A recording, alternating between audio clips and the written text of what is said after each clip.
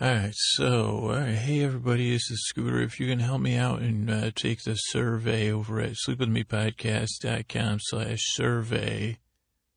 VN Graveyard said it took them 14 minutes and 47 seconds. So it's supposed to take 15 minutes, and it'll be a huge help to learn who's watching this show. It'll be a huge help to learn who's listening to this show, what your likes and dislikes are. So if you can just take the time to do it. The time I'm recording this, we're over halfway there.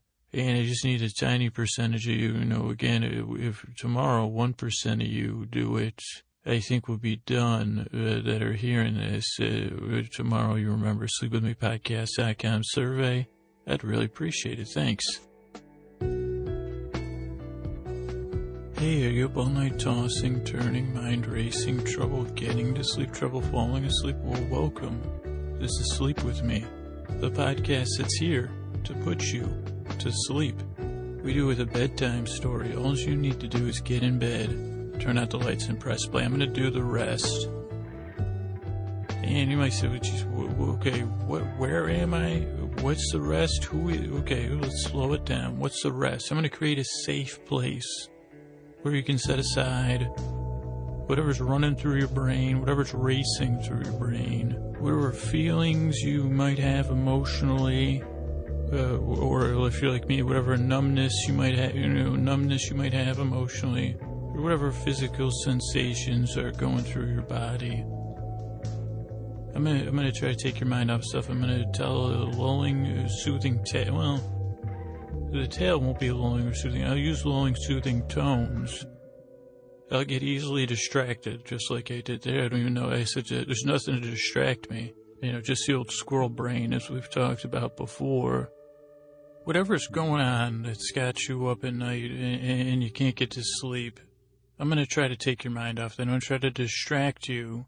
I'm going to use the lulling, soothing tones, pointless aside. I got a pretty extensive toolkit of distracting type stuff. But the main thing is you just lie back there in your bed and you can do what we call here on the podcast reflective listening.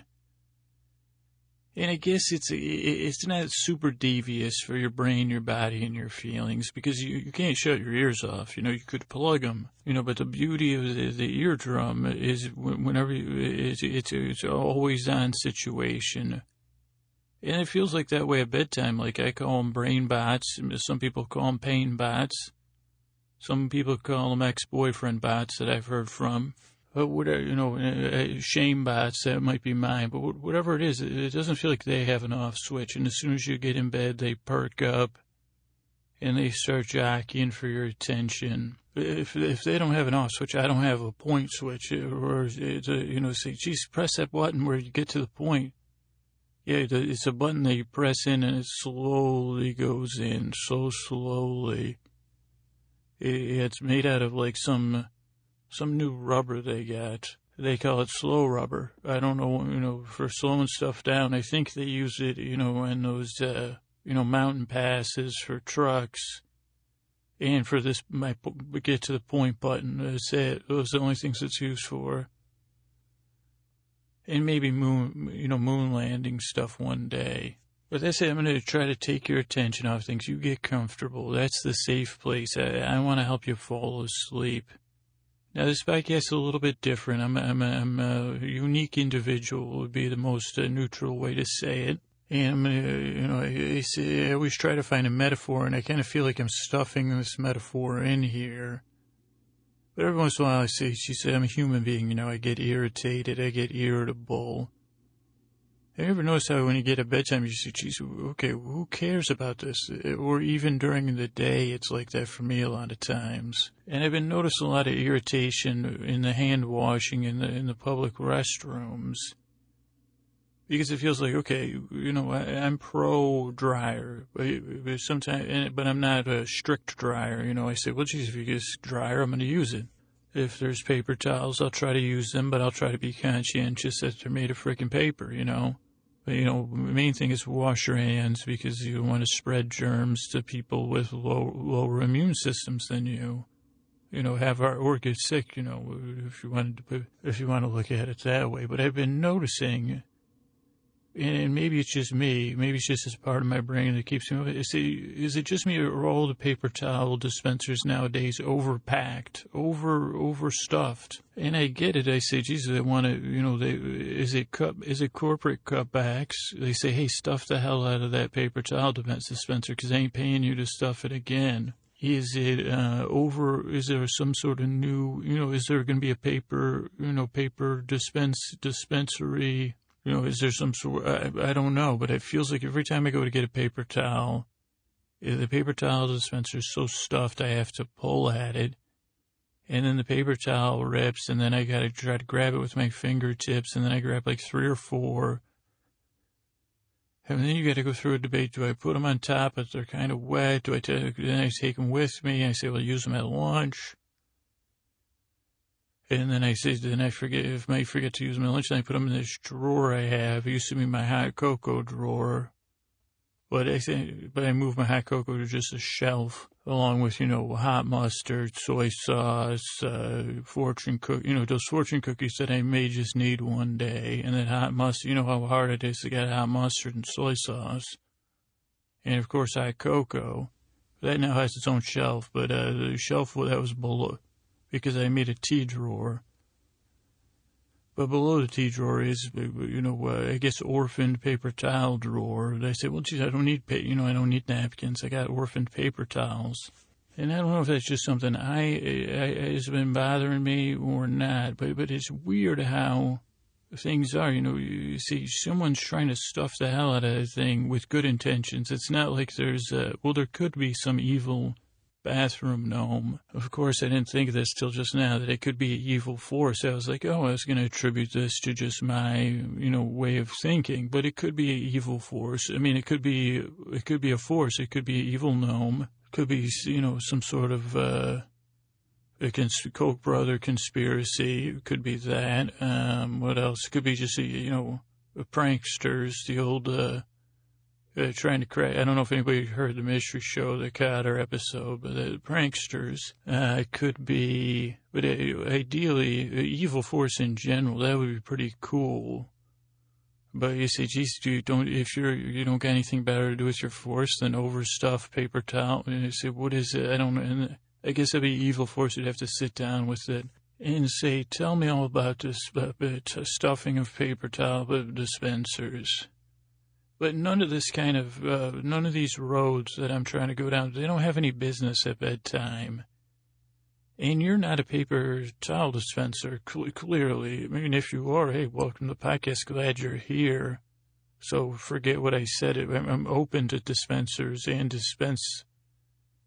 other dispensing products. And I'm not anti-dispensing packing. I know for the most part, until that evil interlude back there where I was just curious, I said, geez, well, I didn't think about that. It could be bad guys. But I say mostly it's probably somebody saying, hey, I just want to make sure there's enough paper towels for everybody. And it kind of nice. I like the friction it creates. And I like that, crazy guy that comes out muttering. It cracks me up when he comes out, old Scoots. And I don't know why he uses a paper towel, because he always wipes his hands on himself anyway. And then he eats an orange, wipes his hands on his pants. Then he eats a plum, wipes his hands on his pants. So he shouldn't even wash his hands. But he kind of feels like when you lie down in bed, all of a sudden stuff like that comes up. And you say, hey, what about these paper? Come on. And then you say, well, geez, okay.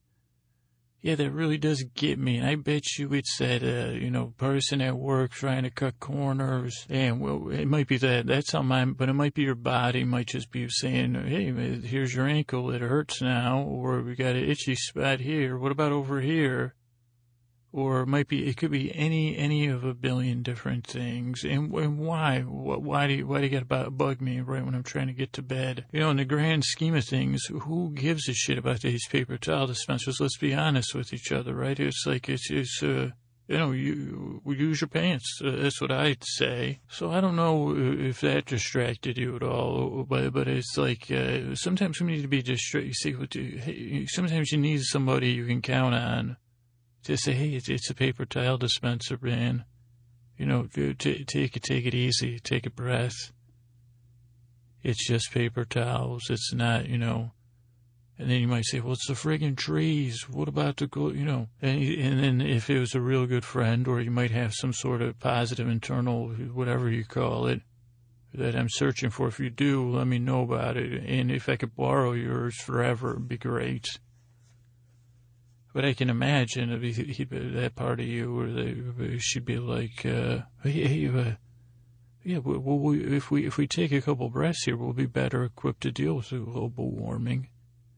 And, we'll be better, it starts with being kind to other people, maybe being a good listener, and then maybe, we'll find, if we're more relaxed, maybe we'll find a little more time to do something to make small positive changes in this world. And then you still might not buy it, you might say, rah. And for a lot of us, it doesn't even feel like you have an option, right? You're just like me. You might be a little tiny, but you can relate to me. Hopefully you're not like me. Hopefully you say, well, I could see, I have one, at least I'm not like Scooter, but I can see, I do not. Anyway, I just hope you're not like me, honestly. But maybe you can relate to those things, and you say, but you can't, it's hard to shut it down too, right? So I guess my point is, sometimes you don't even feel like you have a choice. That's where I was going. You say, geez, I can't calm myself down, and you need someone externally that's so well adjusted they should be paid hundreds of dollars an hour. And maybe that's the option. Hopefully you get an insurance company that'll do it for you, or maybe you do that, or maybe you just have a good friend. But in this case, I can't do any of that professional level stuff. What I can do is like a little bit of a song and dance. That is, say that's a song, and you just complained about paper towels for 8 minutes. And you say, okay, well, that's a song and dance-like routine to take your mind off stuff so you don't think about everything that's going on with you. And I'm going to use these lulling, soothing tones. And we go from here. Personal problems will be set aside the best I can from here on out. And we're going to move into a story. The lovely Judy Garland is in this story. The lovely Dame, as I like to call her, Dame Julie Andrews. Judy Garland, Julie Andrews. The person we don't know enough about, Joan Crawford. We got Drake. We got other people. Mumble Bear. That's what they want. Super Dave Osborne. Thanks, Mumble Bear. So kick back. I'm glad you're here. And the main thing is, geez, this is strange. This isn't one of my better intros, I don't think. I just couldn't get past those paper towels. Couldn't paper towel the old metaphor. But I want to help you fall asleep. So that's what this podcast is here for. I'm glad you tried out. Thanks for stopping by. All right, housekeeping. We're on the web, www.sleepwithmepodcast.com. Older episodes are there. And you can find us on iTunes, sleepwithmepodcast.com/iTunes. If you want to review us there, subscribe. And it's important, or Overcast, Pocket Cast, Stitcher, or any podcast thing. And remember to stay subscribed to the podcast. That way it just comes straight to you. And you don't got to worry about downloading or whatever. And Overcast is right now, for if you have an Apple device, that's an app I'm recommending strongly just because it has chapter marks. And it's I personally was using Pocket Cast, but now and I had paid for that. It's a great app. But but you could decide these are all free. Pocket Cast costs $3.99. Overcast is free, and then it's donate. Then you. If you like it, you just donate some money to Marco, who made Overcasts. But if you already have something that works for you, don't let me mess you up or anything, especially because I was trying to get through the housekeeping and I went off track. If you want to get a hold of us, comment on the website, feedback at sleepwithmepodcast.com. We're on Twitter at Dear Scooter. We're on Facebook. On Facebook and Twitter, I try to post sleep-related articles, bloopers. Also on Twitter, I try to retweet. I say, geez, I look, I say, oh, that person said. I try to retweet some stuff all day long if possible. So that's that. A couple other things, survey, if you shop at Trader Joe's, let the store manager know, or email Trader Joe's that they should be sponsoring podcasts. In particular, this podcast, they're the ideal sponsor I would want to shoot for. And some people say, well, they don't market or whatever, it's unrealistic. So why not try? Having a podcast about being able to sleep was pretty unrealistic too, and that didn't stop us. And I just would like to make it playful. Tell the manager to pass it on. And I appreciate the people, Taylor, Summer, and other people doing it out there. Have fun while you're doing it. Say something nice, or email the corporate office, because they say, geez, if there's ever a time. And if Trader Joe's is looking down the road, at some point, this is just a perfect medium for them. And there's so many good podcasts they could be testing it out on. And just imagine, and I know not everybody has a Trader Joe's, but it'll still be fun. And sponsors are what is going to make the podcast sustainable. And if we're going out and getting the sponsors, I mean, some sponsors are coming to me. But if we're going out and getting the ideal sponsors, it'd be great to have a little more control over things and make it more fun. And even if it's good for the medium, say Trader Joe says, well, you're a little boring for us, but we're going to advertise on My Brother and Me, or Mystery Show or something. That would be great for the medium. I could care less, So if we can just get them, get a dialogue started. Because we don't just need to make this podcast sustainable. Radiotopia's got their fund drive going. And if we need to keep the podcast we love sustainable too. So just think about that. Also, speaking of podcasts, on Monday and Wednesday nights, we have Sleep to Strange, which is a separate podcast without the intros, older episodes of this podcast without the intros.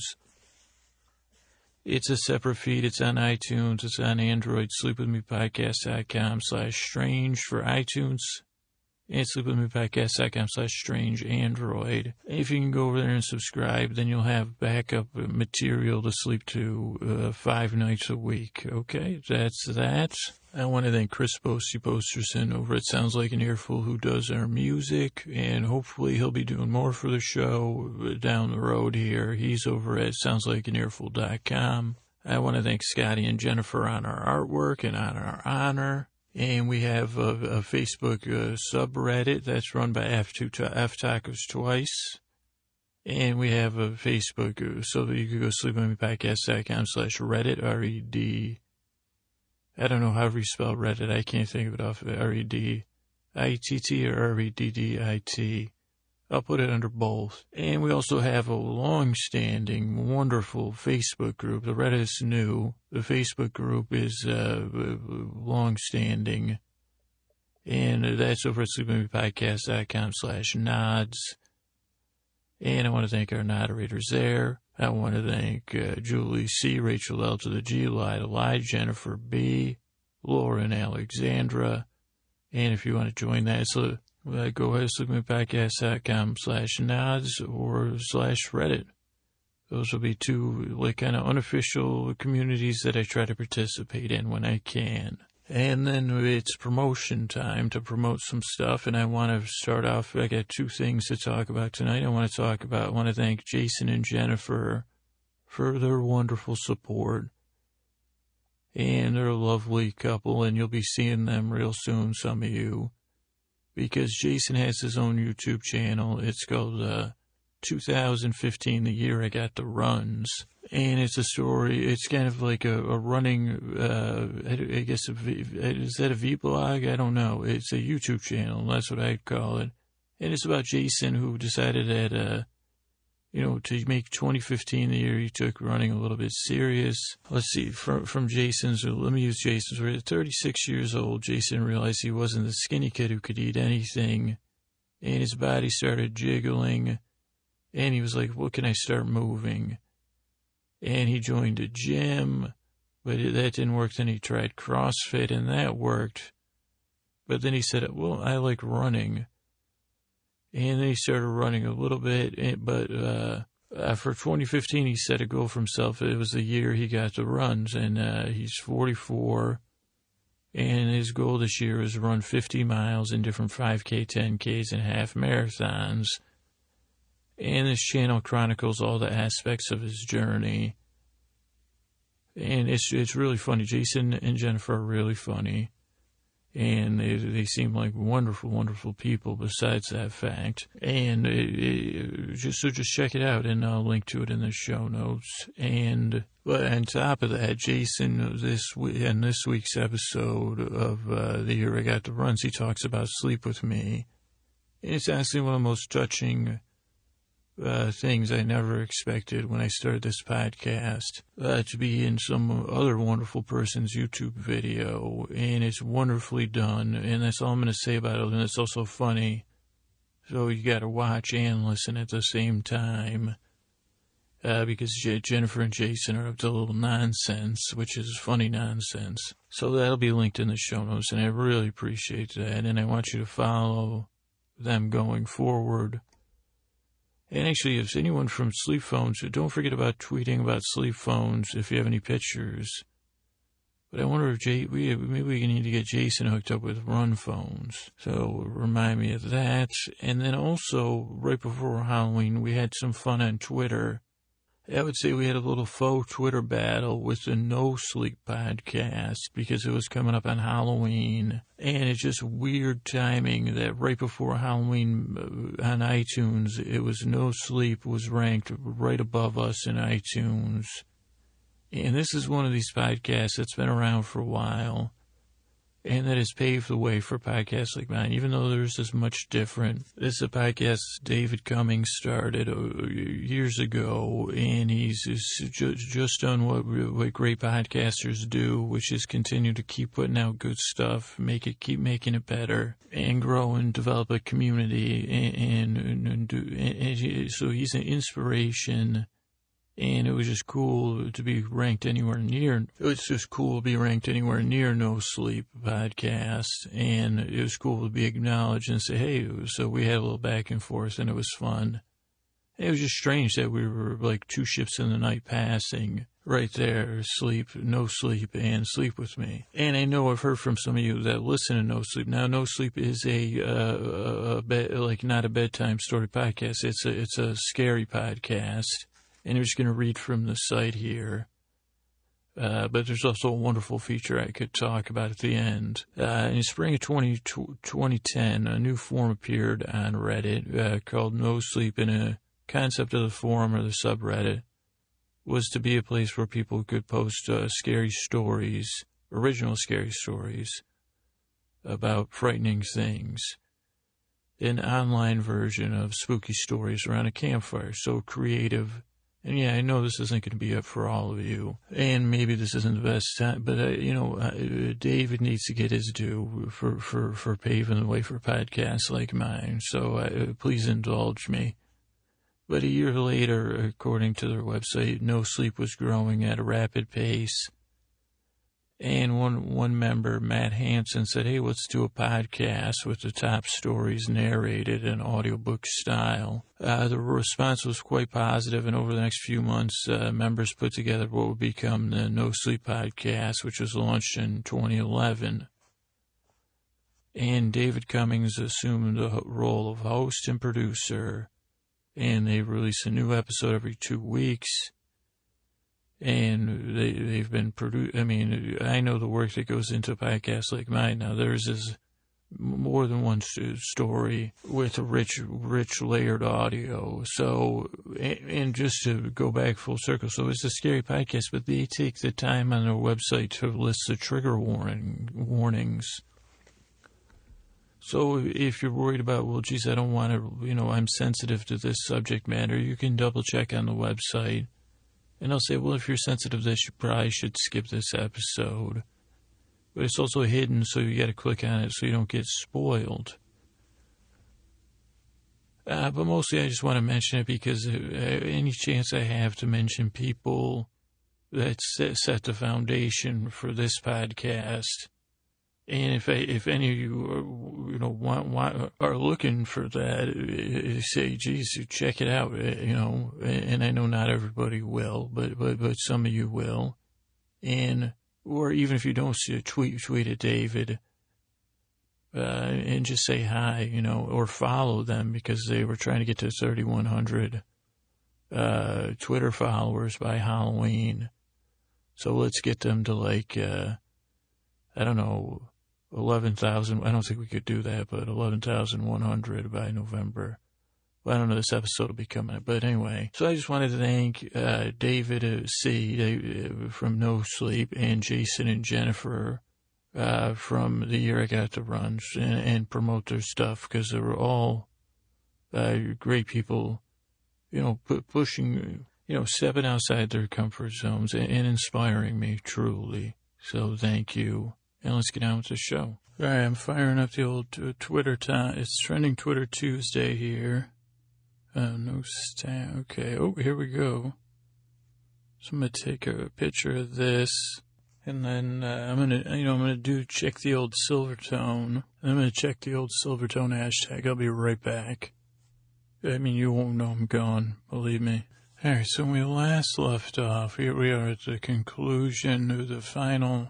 I think it's the final part of our Halloween story here. Ideally, this is playing before Halloween. I'm not positive, though. We've got so much wonderful material from this accidental trip I took in the unidentified, strange after world I ran into. But the long and short of the story that you may or may not have heard is that Judy Garland was mad at me for mixing her name up with Julie Andrews, who may have been mad at me. Somehow I meant me offended Joan Crawford in there somewhere. Now it ends up as a lucky thing I offended them, because they're in some sort of alternative world. I think say parallel after. I don't know how to describe the world, but Judy Garland was in trouble, and she called for me.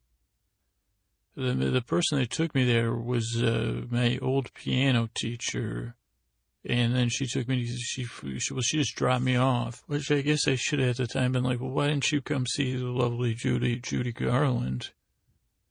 But Judy Garland told me that her world was under a dictatorship by, I guess male jerk alert, Thedo, I assumed was a man, Thedo, and was a dictator. Is dictator does sound very patriarchal, but I don't know. It's about time we get some female dictators going. So I guess this is a start. Unfortunately, it's my old piano teacher. Spoiler. But in order to win, Thedo was willing to give up the crown by costume contest. Thedo's so confident. Thedo is so confident in Thedo's ability to win costume contests every Halloween that she said anybody that can beat me can, have control of the universe. But if you come in third place or lower, I think if you enter, maybe second place, something, I don't know. So Judy Garland, I don't know, again, I don't know where she gets her information that I'm great at this. Well, maybe she saw something in me I couldn't see in myself, because they said, hey, I'm pretty not bad at coming up with costumes. So I met Joan Crawford, costumed her. I just come up with the ideas, which is good, because I'm not good at execution anyway. So I picked out her costume. Then I went to Julie Andrews, picked out her costume, or her character. And then also Mumble Bear and Super Dave Osborne were escorting me as, helpers, and Drake, world-famous Drake. But so we got that. Then we went back to, then I found out my piano teacher was Thedo. She tried to catch me and Drake, but Drake's dancing and singing remixes freed us. And then we got back to Julie Andrews, Judy Garland. Picked a costume for Judy Garland, and then we said, hey, let's get a good night's sleep. Well, Drake was already asleep. Actually, Drake goes to bed pretty early for for someone I thought was a partier. I guess when it's not time to party, Drake gets good sleep. It was smart. This Drake, this is probably the best. Accidentally getting on this podcast is the best PR move. if Drake wants to start in like get a breakfast cereal going or being a well, maybe not. But I mean, anyway, not important.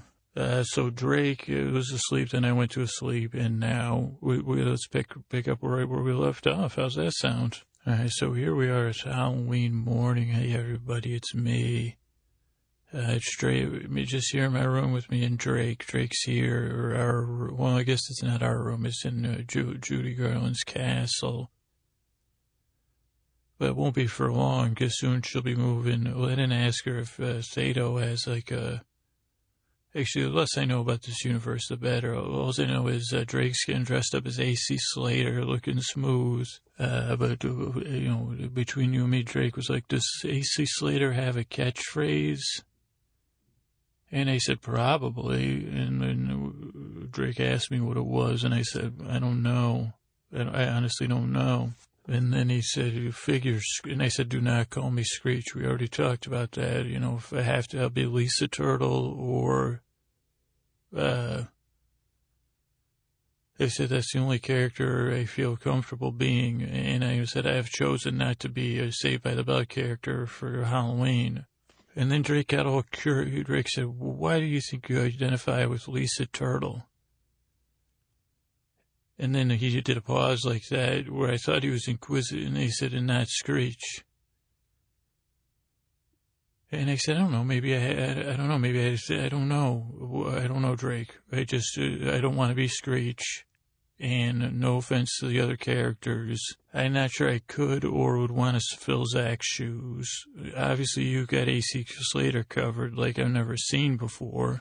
And I was like, you're like the best AC Slater I've ever encountered. I mean, so I don't know why I say, I could never be like you, AC. And I said, was this all just to help you brainstorm one of his? And he said, yeah. And I said, well, yeah, sorry, I don't know. I haven't watched Saved by the Bell in a while. And then there was a knock at the door, and I said, yes. And I said, it's time to depart because it was Halloween, Halloween late afternoon, to be honest with you. All Hallows afternoon. And it was time to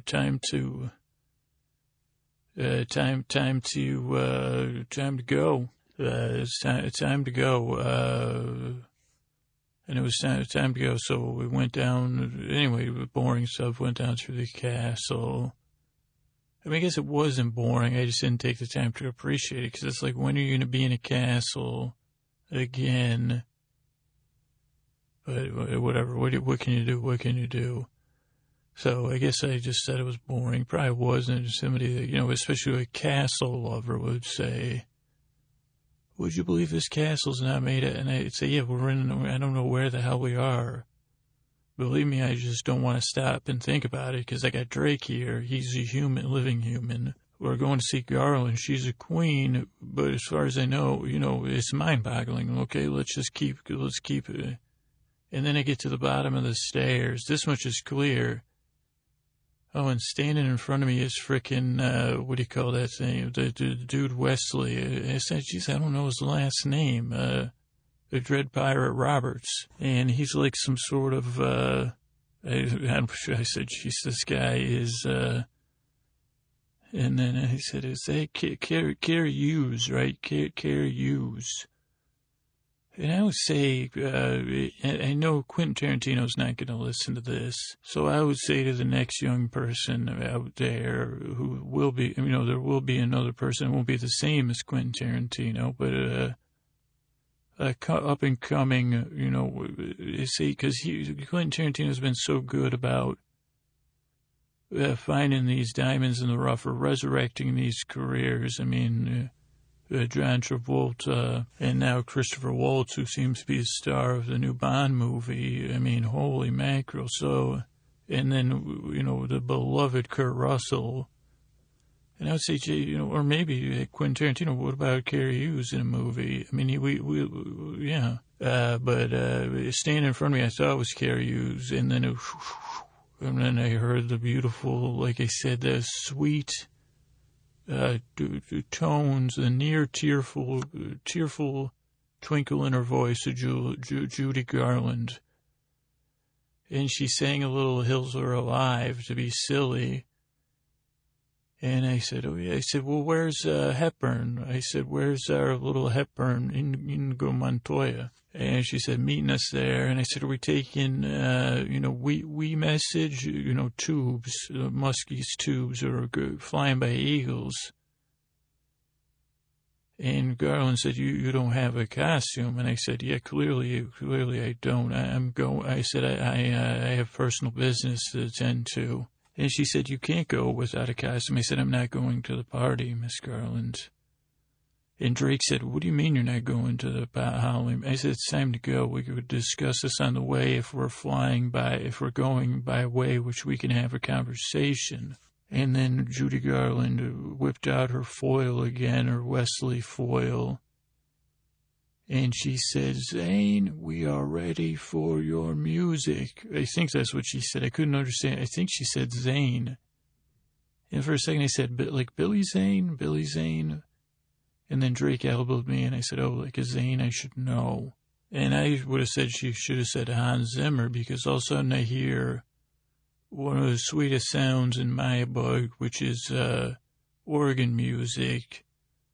Somewhere between Interstellar and Halloween, some genius wrote a little organ song, and this was some sort of castle-based organ system. But what I did not realize was, I could feel, when you're really getting hit with. When I was at Interstellar, I was in the front row of that movie. Now I happened to hit the gold mine in front rows, because this was a movie theater that had maybe some sort of repurposed thing.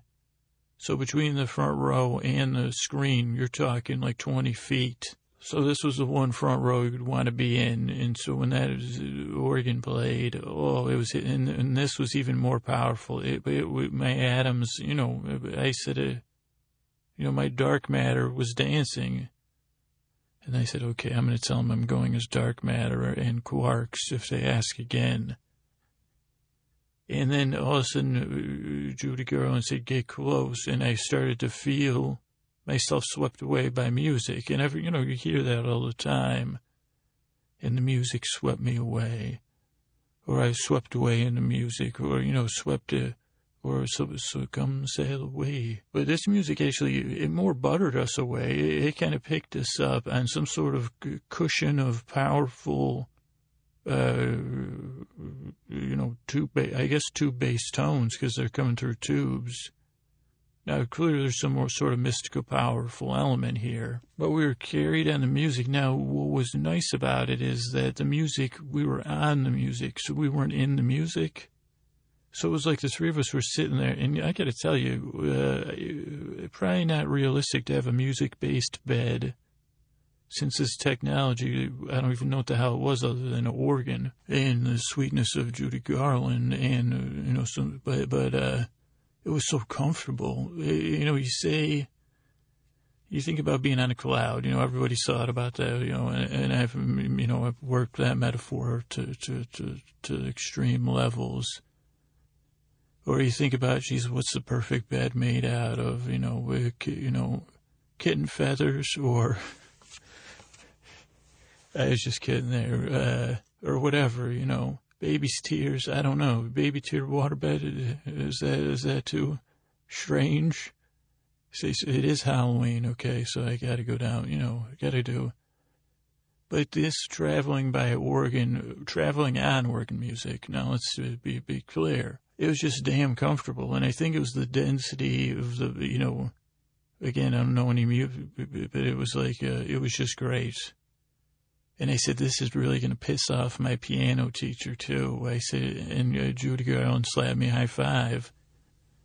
And I said, why didn't you tell me, Theta, and she said, you're doing good. And she said, you're not going to be dark matter for, your costume. I said, no, I'm backup. Don't worry, I'm backup. I said, I don't trust Theta. I did trust my piano teacher. And then Drake said, well, why didn't you practice? Screech. And I said, don't push me, Drake, because I will find a skirt and, I will make myself into the worst Lisa Turtle you've ever seen. And suddenly, it'll be Saved by the Saved by the Belding. And, you and Lisa Turtle, it'll be AC Slater and Lisa Turtle's wedding, Drake. And we'll be headed, and then Judy Garland started egging it on. But Drake was just going just along with it. He's a little, and he was saying, no way I would get raw with that. And I said, you better believe it. You'd be running AC's wedding, raw. And I kind of did that, like they just both looked at me. And Garland said, well, what's the plan? I said, well, where the hell is Hepburn? And I said, I've been wanting to say that. Where in the hell is Hepburn? I wish I was a big director back then, because I'd say, where in the hell is Hepburn?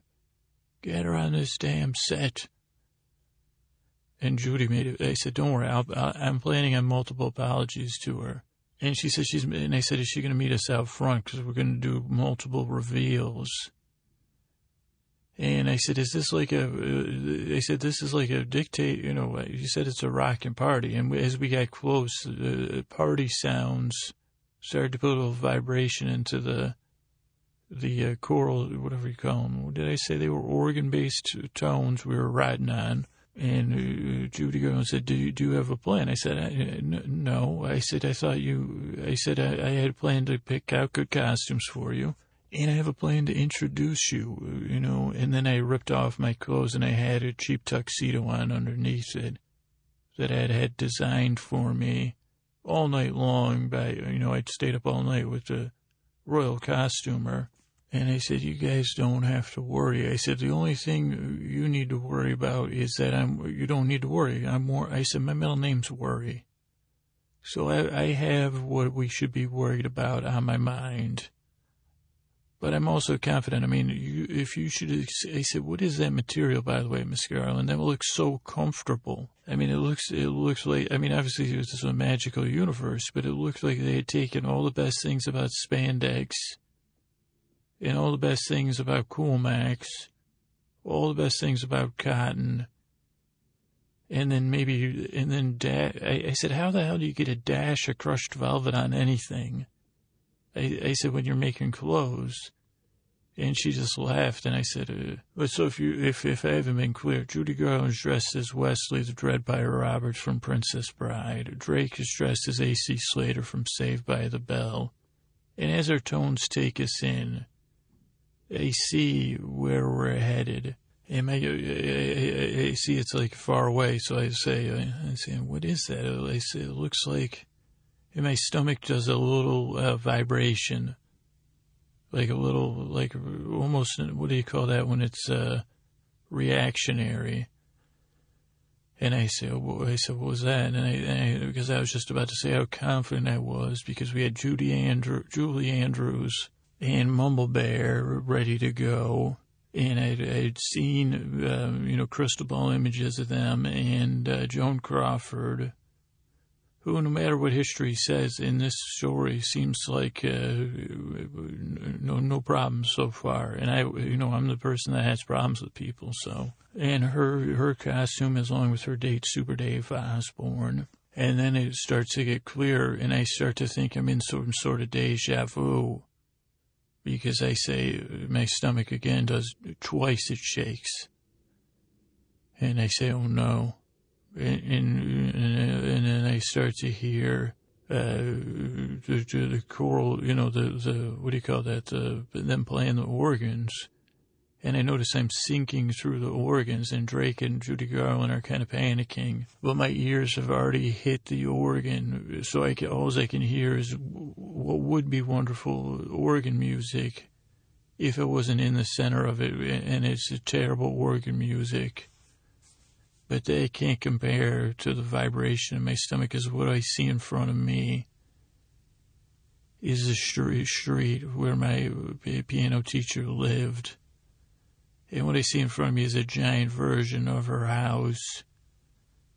And I don't know something on my lizard level has erupted in a way that I can't possibly process. And as I start to sink deeper into this, both emotional turbulence and the musical turbulence, I reach up for Drake and Judy Garland, and then I must have hit a higher note that was. I said, "Whoa, that's a good question for a scientist. Do notes travel at different speeds or not? Do higher notes travel at different speeds or not? I don't know. Honestly, I have no clue." So I started speeding up, and I shot past Drake and Judy Garland, and I started shooting towards the front yard of my. And I said, "Okay, don't fall into." I said, "Okay, try to stay in present. Feel your hands and your feet. Feel your hands and your feet." And I felt like I was picking up speed, and then I said, "Okay, it's going to try to shoot me through the door." And it was, I was shrinking down to the size I was as a piano, or maybe even bigger, where I felt even smaller. Or maybe I was overreacting, but I tried to go into a dive mode, and I said, if I can get into the front grass, and then I dove into the front grass. And I went like halfway through, maybe no, not even halfway through. My hands up to my armpits went into the ground. And my head poked through the ground. And of course, it was a chamber of partying mole people. Because the parties are for all, this is like the party for the whole universe, I think. And they said La Posada?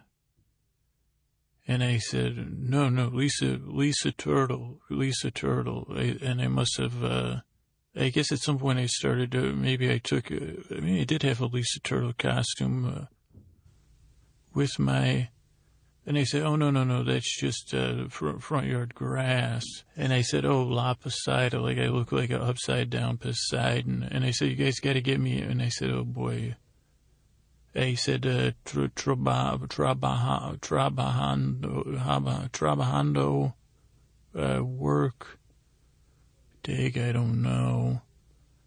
And I was just making a thing with my head, and then they just pushed me back out. And I said, well, that was strange. And then I looked around, and I don't know how much time, time gets weird in these worlds. But I didn't see anybody around. I didn't hear any. I just heard a thumping of music. And I said, okay, well, I better not go in the front door because something's afoot. And I said, I need to figure out what's afoot. So I went around the back. And then it was the backyard of my piano teacher's house. Now her son had lived with her, and he was always working on cars. And so there was a lot of cars back there. And I said, well, this is very... And then my stomach quaked again because I looked at myself and I was a boy again. I said, oh no. And I said, and then I could see into her house from her backyard. She had like a sliding glass door, and she would have the recitals right in her living room.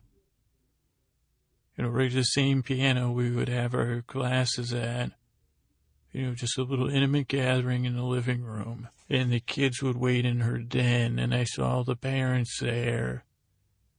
And I usually would try to tell my parents, that there was no recital was canceled. I just have class, except when my sister was taking piano lessons. And luckily, since my parents had 6 kids, only one of them could come usually anyway, because I would always be playing chopsticks and one other song.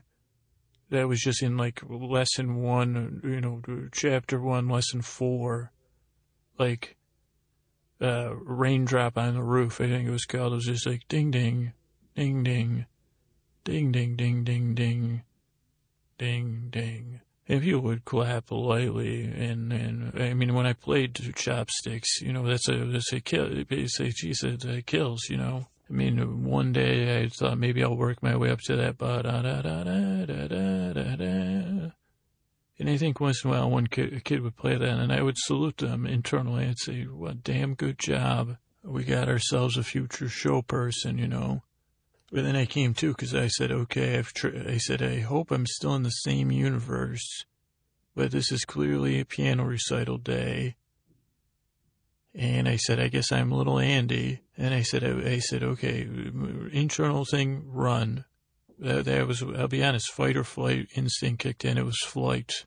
And so I had to counter. I said, please, for the love of Judy Garland, for the love of Julie Andrews, for the love of Joan Crawford, for Canada and Drake, for Super Dave Osborne, for Mumble Bear, take one step closer to the house. And then I did it again. Take 2 steps closer to the house. Take 3 and 4 and 5. And then I heard the kids, they were all talking. And like I said, my piano teacher had awesome taste in cookies, recital day cookies.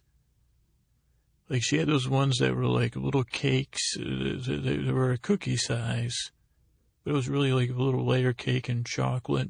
And then she had the punch, which at the time in my youth was the going punch at all children's parties. If you didn't have orange drink, you had this punch, which was, and I believe the ingredients, well, I guess all these ingredients have been shown to cause, they're toxic now. But it was Hawaiian punch and mixed with, I believe, Sprite. I don't know if it was Sprite or ginger ale.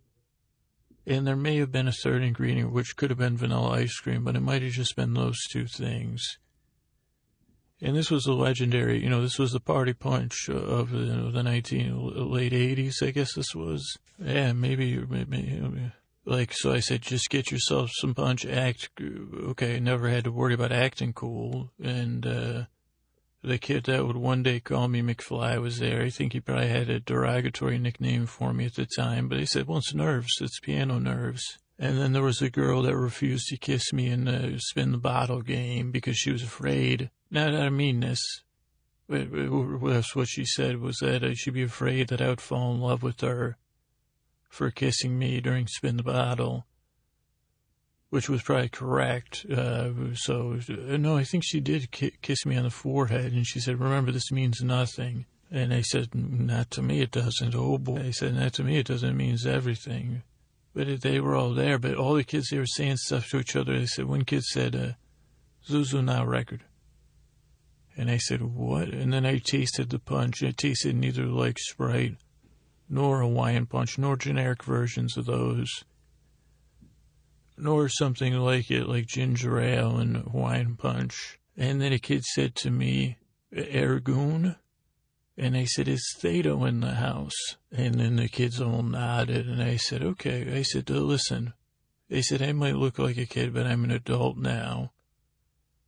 And he said, I don't know what's going on here, but y'all look pretty scared. It's okay. Everyone just eat your cookies. The cookies taste good. And some of the kids said, man, my kid said, Martes 13. I said, March 13th? And then a kid said, Vic, and he was handing me a cookie. I said, oh, it's eat. Okay. I said, no, I don't want to fill up. I have a battle to do with a villainous piano teacher. And then I heard the pluck of a Baroque era instrument called whatever the hell it was called from last time. The things, the harpsichord, common knowledge, but it comes to me a little slower, like that button I talked about. And then I went into this tiny living room, and then I noticed sitting on the couch where it was emotionally parents. I saw sitting on one couch Julie Andrews and Mumble Bear. And then sitting on another couch was Drake and Katharine Hepburn, which I went to introduce myself to, but there was some sort of force field. And then I saw out of the corner of my eye Judy Garland, Drake, Mumble Bear was there with Julie Andrews somewhere. And did I say Joan Crawford and Super Dave Osborne? They were all there. But everyone was kind of speechless, but they were also, it was like I said, is this a duality of humanity going on here? And I said, probably not. But it was also still like a grammar school piano class, whatever, rehearsal. And I said, okay, just do your best. And I said, is it hot in here? And then I heard Thedo, a.k.a. my piano teacher. And she said, have a seat, Andy. It's time for your performance. And I said, okay. And I cracked my knuckles, which I knew she said that was banned. Like you wouldn't be able to be in the rehearsal, you crack your knuckles. Actually, I should elaborate. I tried to crack my knuckles the cool way, which, is the old, interwinding fingers, bend them back. And, I couldn't do that. So I couldn't do it the cool way, unfortunately. So, that was blown. But I sat down, I said, okay.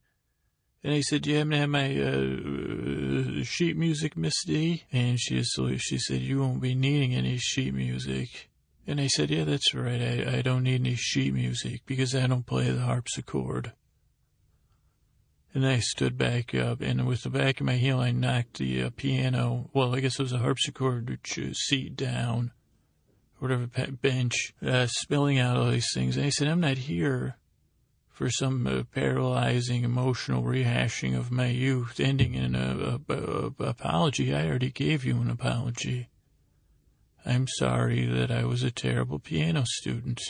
And the room was silent. I think partially because I think the people were locked in the reality, and it's like if a kid did this at the beginning, and I said, all the other kids, come on out, and I said, everybody, I said, something strange is going on here, but let's be in the moment of this piano recital. I said, how many of you really like playing piano? And 2 kids raised their hands. I said, great. And I said, and there's no shame. Everybody that wants to play the piano or enjoys it, raise your hand. And I said, how many of you don't want to be here? And then some other kids raised their hands. And I said, okay, parents, do you understand? And I said, parents, if you're here somehow, I know this is some sort of astral projection situation, but if you could see what we've done to this poor piano teacher, and yes, I am the focal point of the wrongdoing because I've done the most wrong, but somehow we've created ourselves a dictator of an entire universe. A universe populated by the living and the post-living. And I need to right these wrongs. So this recital is no longer, it's over. Everybody go home. And if my theory's correct, this is all an illusion. And as I said that, it all faded away. And Drake actually said, what in the name of Steve Spurrier?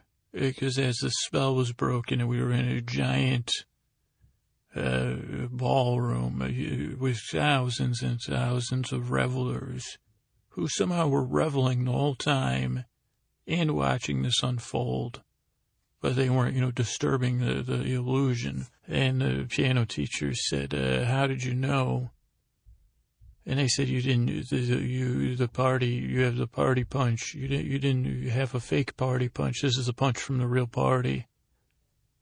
I said, I said, I guess since, Hawaiian punch has been outlawed, you can't even get it in this universe. And she said, drats. And I said, plus a harpsichord, you can't create, harpsichords are illusion proof because they're a plucking instrument and not a hammer-based, whatever the hell it is. So, those are the reasons why I knew.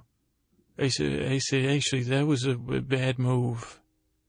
And I said, why don't you, Thado, Carol?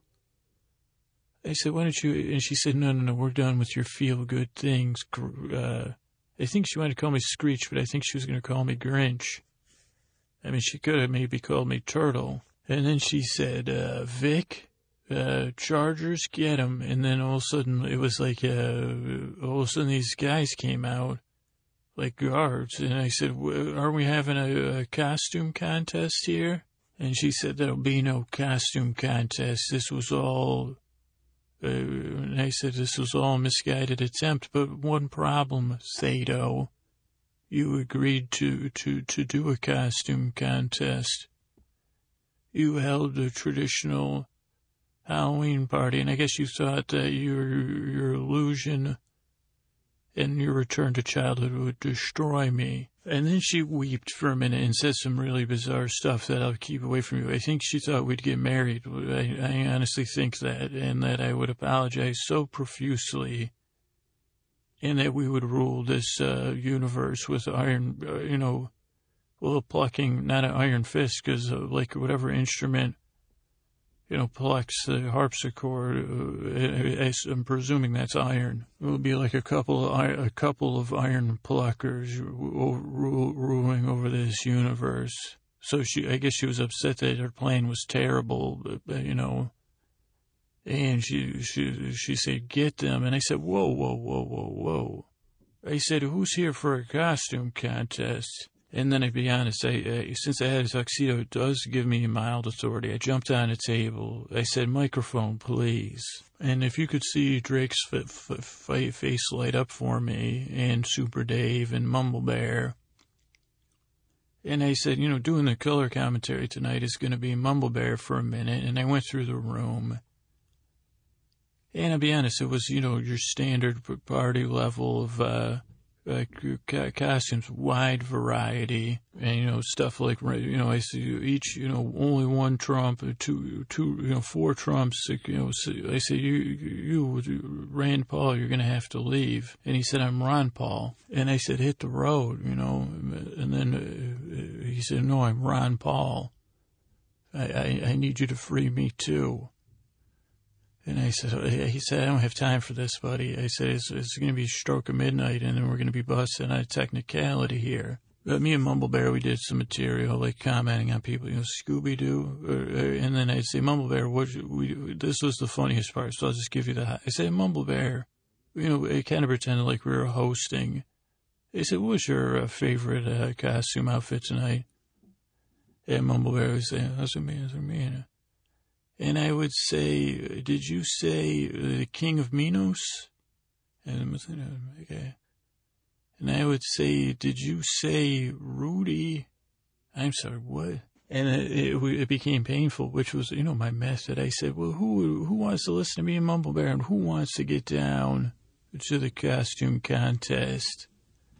And I said, "Defending the evil universe, we have a piano teacher whose spirit was broken by an evil young boy who has apologized, and he cannot do, for wrongs he could never possibly right. He is sorry. So sorry. But just being irritated by a horrible young boy does not give you the right to take a dictatorial stance in another universe." And that creature is costumed as a dictator and a harpsichord player, but it really is. And then Theta, aka Carol, wanted to explain her Halloween, and I said, no. I said, there'll be no explaining. I said, "Contestant number 1, harpsichordy will call you." And then I said, "Ladies and gentlemen, the U.S. relations with Cuba have been thawing. I know you're up here in your strange little world. And a lot of you wonder where it all started. Where did the trouble all start?" Well, I don't really know my history of anything, but I would think it started with a couple of missiles and a couple of guys named Ingalls and Marx or somebody. And a man named, and then spotlight swings down, and Joan Crawford's there. And I said, "Fidel Castro." And she strolls out smoking a stogie, turns around, shoots out her hair. A mambo, we'd set up with the band ahead of time. Mambo plays, and across the room dances the most strangest combination of she said, "It's not a drag, Marilyn Monroe." But you say, "Jesus, is that my older aunt dressed as Marilyn?" And it was Super Dave Osborne as Marilyn Monroe, but with such joy. Well, there wasn't. He didn't seem like he really liked it. But he did his best because he's an actor and a performer. And he danced across the floor and started dancing. And I said, "Contestant number 1, Fidel Castro. Anybody know who that is? And thank goodness somebody said Joan Collins. And I said, well, that person's going to be doing the costumes next year, buffoon. And I said, who here's heard of the Olympics? And then Mumble Bear was gone, you know. And I said, what's the most boring thing in the Olympics? And people said, also, you know, I said, well, I said, what's more boring than that? I said, what if you took something that's unwatchable, unless someone you know and love is running in it, and you put it on TV, and you said, well, geez, we're just going to catch a couple highlights. And then I said, what, no one could guess. I said, what Chariots of Fire, and then they started playing Chariots of Fire. And I said, once upon a time, there was a woman who loved to run, a woman who hated shoes. That's woman's name, Zola Budd. And she rounded the turns. And this was, I think, in America. I think in Zola Budd was from another UK. And hot on her heels was one Mary Decker. And then, you know, a life-size bear in a running tracksuit is so cute, you know. And then they were racing around the room, and then they collided. And I said, you know, one shoeless person who would live forever in infamy, Zola Budd. And I said, everyone can just say that with me, Zola Budd, Zola Budd. And then we started chanting, Zola Budd. And I said, that is a name for chanting. And then, you know, her and, you know, Julie Andrews, I said, is a very active seeming person. So she was you know, it was so fun. And then someone said, who the hell is it? I said, it's Zola Budd. And they said, well, that's not a costume. I said, it's a costume. It was so good. And then Julie Andrews jumped up on a table and sang, the hills are alive. And she held that note until some glasses broke, I think. And then she jumped off the table, and the room was stunned, obviously. And then I guess DeAndre didn't show up. Something about the universes or something. But then confused Spanish swordsman wandered into the room. And meanwhile, this was like, at first it was like street theater or something, asking people, have you seen a man with 6 fingers or whatever the hell it is? It was a man who requested this sword. And it looks like, they said, those sweet locks, were those Mandy Patinkin's real locks, or was that a wig? And for a second I said, is that Mandy fucking Patinkin? And I said, where the hell's Hepburn? But then I caught, and I said, I think that is Hepburn. And I still didn't know, but especially as that was I. And then I said, man, this Hepburn is a freak. No wonder she's so beloved. She starts doing, she's introducing herself as Inigo Montoya. And then she jumps up on a table. And I said, there's a lot of table jumping at this party. And she points her sword at Dato and does the whole Inigo Montoya, you know, he's good, my father prepared to die. And all of a sudden, across the room, you hear, Indigo, stop. And then you see spotlight searching for the go. Thato's mine, and it's Wesley. Well, first it was Dread Pirate Roberts, and then everyone goes, oh. And then she pulls the mask from her face, and it's Wesley. I mean, Garland Wesley. And she's right there with Zato. And then, I'll be honest, it's a spoiler, because this is just a podcast. I climbed under the table. I did have a Buttercup outfit on, of course. I was just kidding about the Lisa Turtle thing and not having it. And I had a wig and everything. And I climbed back out. And the next thing, as soon as I climbed back out, Dato's standing there, grabs me, and starts running. And I said, is this acting, or am I in trouble? And then Wesley's like, stop. And then it became like, what do you call that when people say zoinks, you know, madcap caper like scene. Because you had my piano teacher, who obviously being a dictator, and maybe the harpsichord's good for your muscles, is carrying me, dressed as Buttercup, being chased by Judy Garland as Wesley, was top speed. Katharine Hepburn as Inigo Montoya. with their swords drawn, or their foils, I guess they're called. Right behind them is Zola Budd, a.k.a. Julie Andrews, and Mumble Bear is Mary Decker, and then Fidel Castro, and Super Dave Osborne as Marilyn Monroe. And I said, oh boy, I'm in trouble. And then my piano teacher was making a run for the sliding doors where the illusion had started, where I walked into her house. And I said, okay, it's some sort of... And who steps in front of the sliding doors but A.C. Slater, and a.k.a. Drake, crosses his arms. And I think A.C. Slater was big on doing the old crossed arms bicep pump up, where he put his knuckles behind his... I mean, I'm sure he had good buys. I'm positive of it, but, when there's a picture, do a little push-up eyes, say, geez. So he was doing that, which made him even more intimidating. And then Thato skidded out. And I think Drake did say some sort of line from A.C. Slater, but it was like School's in Session or something like that, or Not Again, Morris. I don't know what it was. But it was, he did Mario Lopez, Canada. I can tell you again, you could be proud of this, Drake, But my piano teacher, she slid, and then she started heading in another direction. And I said to myself, what in the heck? And I started to wriggle. I said, I got to get this. I said, stop. And then I was trying to wriggle out. And I said, oh, Zola Bud. And I said, Zola Bud. Zola Bud. And everybody started chanting. And then they blocked the door. And I said, I think we have a winner for the contest. And everyone erupted in joy. And then everyone was chanting Zola Bud. And then I went up to the stage because I guess I became the MC at some point.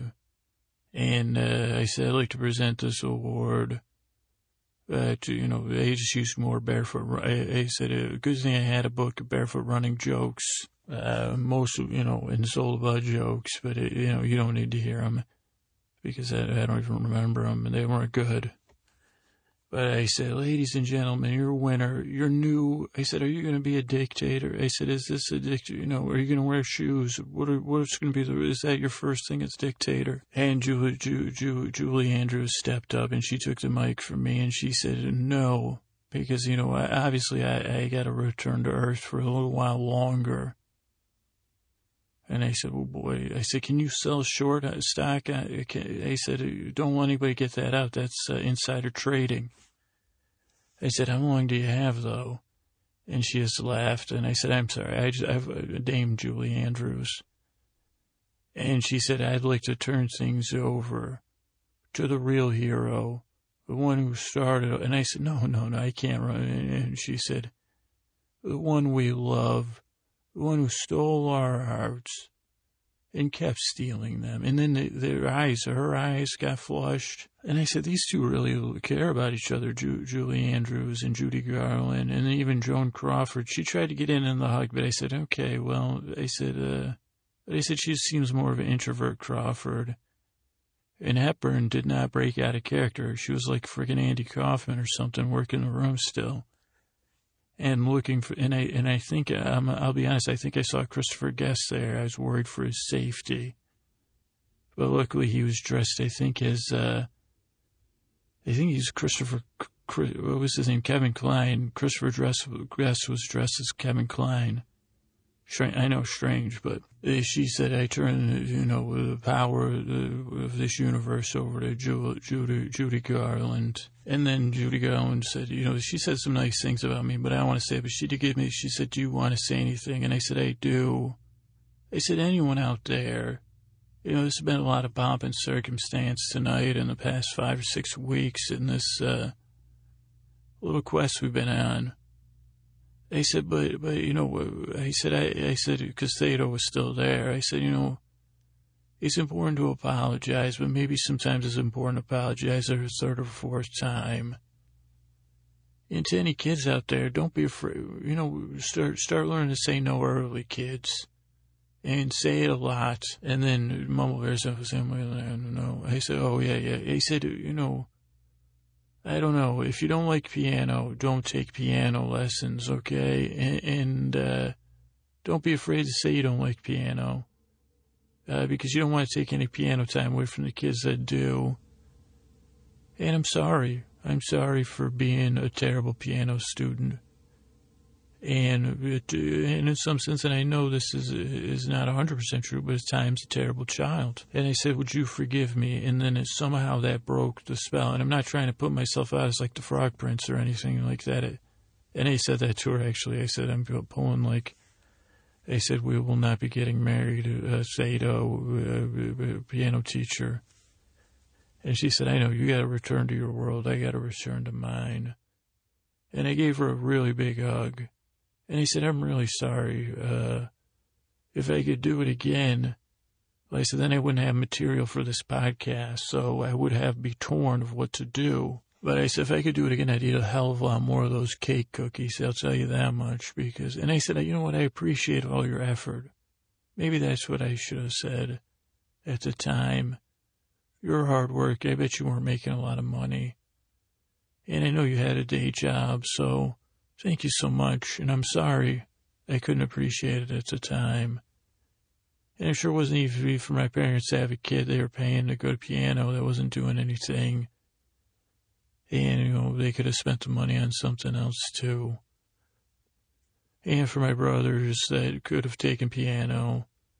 But, obviously that was it. Once I ruined the piano teacher, word gets around, so. And then Drake said, hey, it's time for us to go. And Drake, Mumble Bear, Super Dave Osborne, Julie Andrews. I think there was actually a bus. I saw a line for the bus. I saw Christopher. I said, this is where you return to the, I said, is Michael Keaton here? But Beetlejuice.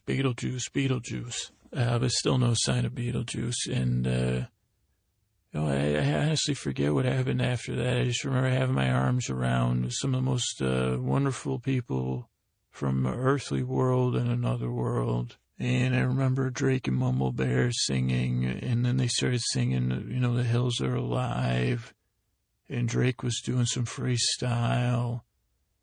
And I think we stayed up all night. We did do, you should have been there. We did, we reenacted The Wizard of Oz. But it was like I did it in character. I was Screech as the Scarecrow. I think, we reenacted it with the Saved by the Bell cast. And it was pretty good. And I don't know if Saved by the Bell ever did that episode. Tiffany Amber Thiessen was Dorothy, who, believe it or not, Crawford and Hepburn, argued over that. But I won't tell you who played Tiffany Amber Thiessen or, the other characters. Maybe one day, I know your first question was Belding, the Wizard of Oz. And I'll say I can't answer that question. Who is the Wicked Witch? That's what you should be wondering. And of course, I can't tell you. Maybe another day you'll hear that story. A little Saved by the Bell. It wasn't fan fiction because we were doing it live. But I'm glad you're here. And this is me, with a little Lisa Turtle inside of me saying good night. I want to say thank you and good night. I want to say good night. I want to say good night to Tabitha and her husband and her son and their band Joy Zipper. I want to say good night to Giovanni. I want to say P. Thank you for the very touching email. Good night, Camille. Happy Mom, good night. Martina, good night to 99% of you and 1% of you. Oh, Lulu, good night. Ren B, good night. And to the stats you do, good night. For, until tomorrow when it's work time. Fail Zapper, good night. And ahoy, Shauna. Ahoy, Shauna. Good night, Fail Zapper's friend. Good night, Dana on Facebook. Good night, Diane. Good night, Lyda, Nick G, Mel R, Ashley, Ahab's wife, and Jennifer B. Good night. Good night, Carrie. Good night, Laura. Good night, Alexandra and Brian. Good night, Roberto and Julie R. Good night, Libby. Good night, Angie B. And your comments, thank you, on the website. And over on YouTube, good night, VN. And over on iTunes, if sleepwithmepodcast.com/iTunes, I want to thank everyone for the reviews. Wild Lily, who like the flower, like the wild horses of flowers in swamps. Thank you and good night. Did I even tell a story? Did I even say thank you, good night? Best sleep aid, says Artsy Nerd. And Artsy Nerd was dubious. I love that word dubious is so nice. Like skeptical is a little hard sounding, but dubious is a little more. So I might start using that instead of skeptical. Yeah, dubious, and then it's easier to go into a little scatting dooby instead of skeptical. You gotta go, then you get into your peptic type words, which could cause indigestion. Instead of saying dubious, I'm feeling dubious of Scooter because he's something that rhymes with dubious. Now let's move on. I want to say thank you to GLH09, who says amazing. Good night to GLH and all the brain bots, but especially brain bot number 09. All the way from Canada, Lamb Chop 55. Now, it says it's like being in a dream before you sleep. I'll tell you what's a dream. Is having a brain bot that belongs to Lamb Chop, who I think was a puppet, one of the first puppet comedians, had a little thing called Lamb Chop. And I never became a puppet comedian or a puppeteer, but I said I always liked puppets as a kid. And I remember Lamb Chop. I can't remember much about it because it was a little bit before my time. But thank you, Lamb Chop.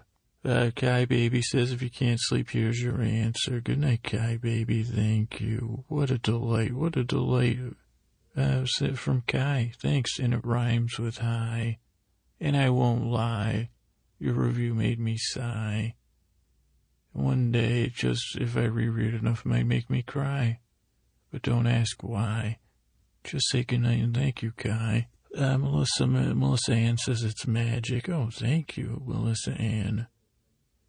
And Melissa Ann says no reason to ask why for Melissa or Kai, as long as it goes on forever. Purist 2, so that's a top brain bot number 2 in the Purist camp, all the way from Australia, meandering into sleep. They find it intriguing and it gently works. It's not everyone's cup of tea. I'll agree with you too, Purist. It's unusual, but our amiable storyteller deliberately drones on, rambling and meaningless, quietly funny wordplay. Like having a radio on, but without Well, yeah, I do my best, thank you. And it's an amusing change. Thank you, Purist. Hammering Hamp says, as advertised, and they're just moved to Denver, Colorado, and it's hard to sleep at altitude. Well, thanks, Hammering Hamp. And I like that. I like the way that sounds, Hammering Hamp. It's like a hamper that's a baseball player, They say, Jesus, who's playing third base? Is that a hamper? And then most people would say, what's a hamper? And you say, well, now it's just something you buy now it's called a Schmerleg when you buy it at IKEA, but they used to be called hampers. But yeah, that is a hamper. That's hammer and a hamp. The hamper, baseball ham. Is it a hamster? No, it's what was the word again? A hamper. It's like hamster. But the hamster's playing outfield, And is that the hammer and hamster? No, hammer and hamp plays third. The hamster in the outfield is Gary Zubikov, but he happens to be a hamster, but he's Zubikov. And, we tried to call him Zuba, Zuba the hamster, then just Zuba. But he didn't like it. He chewed up all the bats one night. And the team had to forfeit that game, and they said, why'd you do it, Zuba? And then he chewed up all the lockers because they had, beautiful wooden lockers. But yeah, that's Hammer and Hamp, the hamper that plays baseball back. Don't worry about Zubikov. Just call him, Mr. Zubikov is what Gary likes to be called, or Gary if you're friends with him like I am. But we just wanted to thank Hammer and Hamp. Joe Zal from Erie says it's an insomniac's dream. Mildly entertaining. Boom, you nailed that. And a trigger to fall asleep. Kind of like suggestion. But more like, what does Scooter suggest when he suggests it's time to go? Well, he doesn't really suggest stuff. He kind of mentions it as well. It's not it's a power of slobgestion, I'd say. It's like it's a slurgestion. Slurgestions. He doesn't suggest anything. He kind of slurs, more slobber, or a slur, however you like your little words. But thanks, Joe Zal. Celi Jane says it's the podcast that puts you to sleep, the best podcast that puts you to sleep. And it always works for Celi Jane. C. Jane Lie. C. Jane. And then remember there was those books with Dick and Jane at some point. Awesome. Don Stoner says it really puts me to sleep. Now, the bad news for Don Stoner is Don Stoner just missed being in 420th of something. I think for the 420th written review in the U.S. And I can't believe the odds. And I'm not joking or making this up to be funny. But I think Don Stoner was like review 422. So just to be in the 420s, Don Stoner may have been 418, but let's say Don Stoner was 400. Officially, you're 420 in my book, Don Stoner. And Don's probably some 80-year-old friendly man. What do you mean, Don? What's 420 stand for? I remember about out on Route 420. I had a little chicken feed. And I ran down that road. It was raining that day. And, I was trying to get home to watch the Country Time Lemonade Theater they had back in those days. And what were we talking? I was trying to figure out what you meant with 420. Were you talking about Route 4? Yeah, that's what I was talking about, Don. Mr. Stoner. Girl in the red pants says it's a true insomnia aid. Girl and the lady in the red pants is writing a review to me. It's nearly clear that I appreciate thee. And girl in the red pants, girl in red pants. Wait, what? Girl and I may have mispronounced that. No, girl in red pants. And it says magical stuff. I think your review is magical to me. So very clear. Xer Doc X wrote a really nice long review. So I'll just say thank you and read this so gently to rest you right off to sleep. This is from Xer Doc X. Lullaby for adults. Remember being a child in bed the night of the big holiday, falling asleep to the comforting muffled sounds of pleasant hushed conversation between relatives, barely discernible through the wall. The host's voice is soothing, appropriately monotone. Dead air and gaps in speech would be noticeable unless they're absent. Instead, there's a constant, steady stream of consciousness. What is said isn't complete nonsense, but there aren't any story arcs. Simple thoughts often go incomplete as new ones suddenly come up, sometimes tangential, sometimes completely unrelated. Kind of like a hamp, kind of like Hammer and Hamp. But always somehow sounding as natural and appropriate like flowing water.